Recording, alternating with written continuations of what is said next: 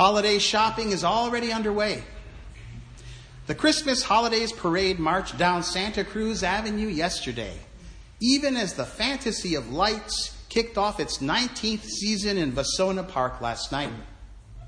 Children and adults wander about in their Santa hats. Cars sport reindeer antlers. Hot cider and eggnog delight our taste buds. And then there's that other tradition that comes along at this time of year, when preachers across the land step into their pulpits, feeling like Scrooge McDuck, and plead in plaintive tones that you stop all the busyness and step into a space of quiet expectation. For this is the season of Advent, our waiting for the birth of Jesus once more, preparing to receive him in our hearts at Christmas.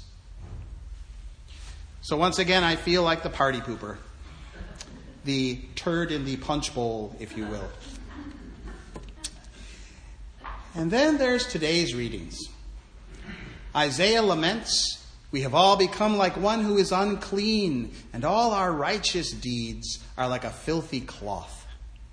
The psalmist cries, "You have made us the derision of our neighbors, and our enemies laugh us to scorn." Even Jesus gets in on the downer vibe.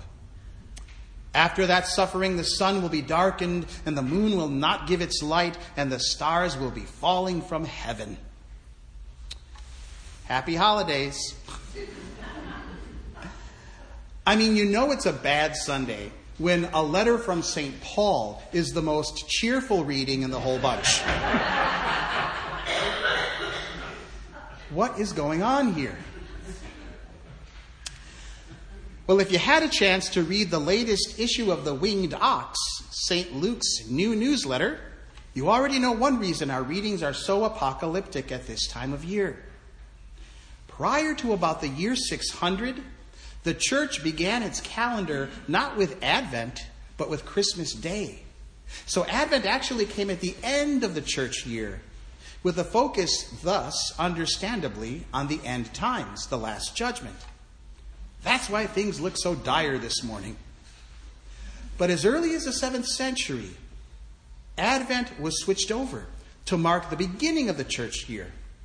This was done in part to mark it as a season of preparation for catechumens, those preparing to be received in baptism on the Feast of the Epiphany, January 6th. In a way, Advent paralleled the season of Lent, itself a time of preparation for baptism at the Easter Vigil. Yada, yada, yada. Now, Advent is a season to prepare us for Christmas instead, and the arrival of Jesus Christ. So there's a historical reason for these ominous readings, but they also kind of work for our purposes today. We are being asked to prepare for the arrival of Jesus. But it is a double arrival, a double coming. The coming of the Christ child at Christmas, but also the second coming of Christ at the end of time. So Advent, from the Latin adventus, or coming, or arrival, Advent works for both the end and the beginning of the church year, really. Prepare ye the way of the Lord. Whether it's Christmas or apocalypse you're waiting for, let Christ ultimately be born in your hearts each and every day. Almighty God, give us grace to cast away the works of darkness and put on the armor of light, that we may rise to the life immortal. This is our collect of the day. It's really a collect for the whole Advent season, and it portrays life as a battle between light and darkness. And that is true. The reason why Christianity is always so darned countercultural and perhaps a party pooper at this time of year is that God constantly urges us to re-enlist in the army of love, to put on the armor of light and combat the darkness all around us. And I gotta say, trying to be a good Christian sure is exhausting. All this battle against evil stuff gets tiring.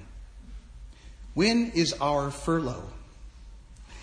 I especially feel it in December when we are asked to insist on Advent, its mindfulness and expectation, while everyone else is celebrating Christmas as if it's already here. Now, please don't get me wrong. I'm not trying to set up a clash between the secular holidays and our religious holy days. And I'm not saying that all those children marching in yesterday's parade on Santa Cruz Avenue are dancing demons to be vanquished. Though some of their parents might think so. I speak of the darkness you will find inside the barrel of a gun aimed at the helpless. I speak of the darkness in the ink on the margins of laws passed that may ultimately break the spirit of those who struggle to make ends meet. And Jesus was never subtle about these things. Open most any page of the Gospels and you will find him railing against oppression and advocating for those in need. Like so many seasons that have gone before, this season feels like end times. As Christians, we are called to readiness, to keep awake, wearing our armor of light, being Christ's boots on the ground, an army of love amid the revels of indifference. Because, not to be a downer for the third Sunday in a row here at the pulpit, but I think the most insidious form of darkness we need to watch out for is indifference in ourselves and in others, obliviousness to others' suffering, and perhaps even inattentiveness to our own sorrows.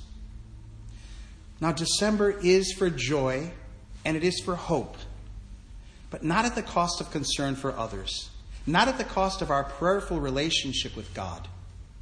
Advent is mindfulness. It urges us to keep the eyes of our heart focused, not on the fantasy of lights, but on the true light, the light of Christ, the one that will see us through personal darkness and that of the world's. Restore us, O God of hosts. Show the light of your countenance, and we shall be saved. That's from today's psalm.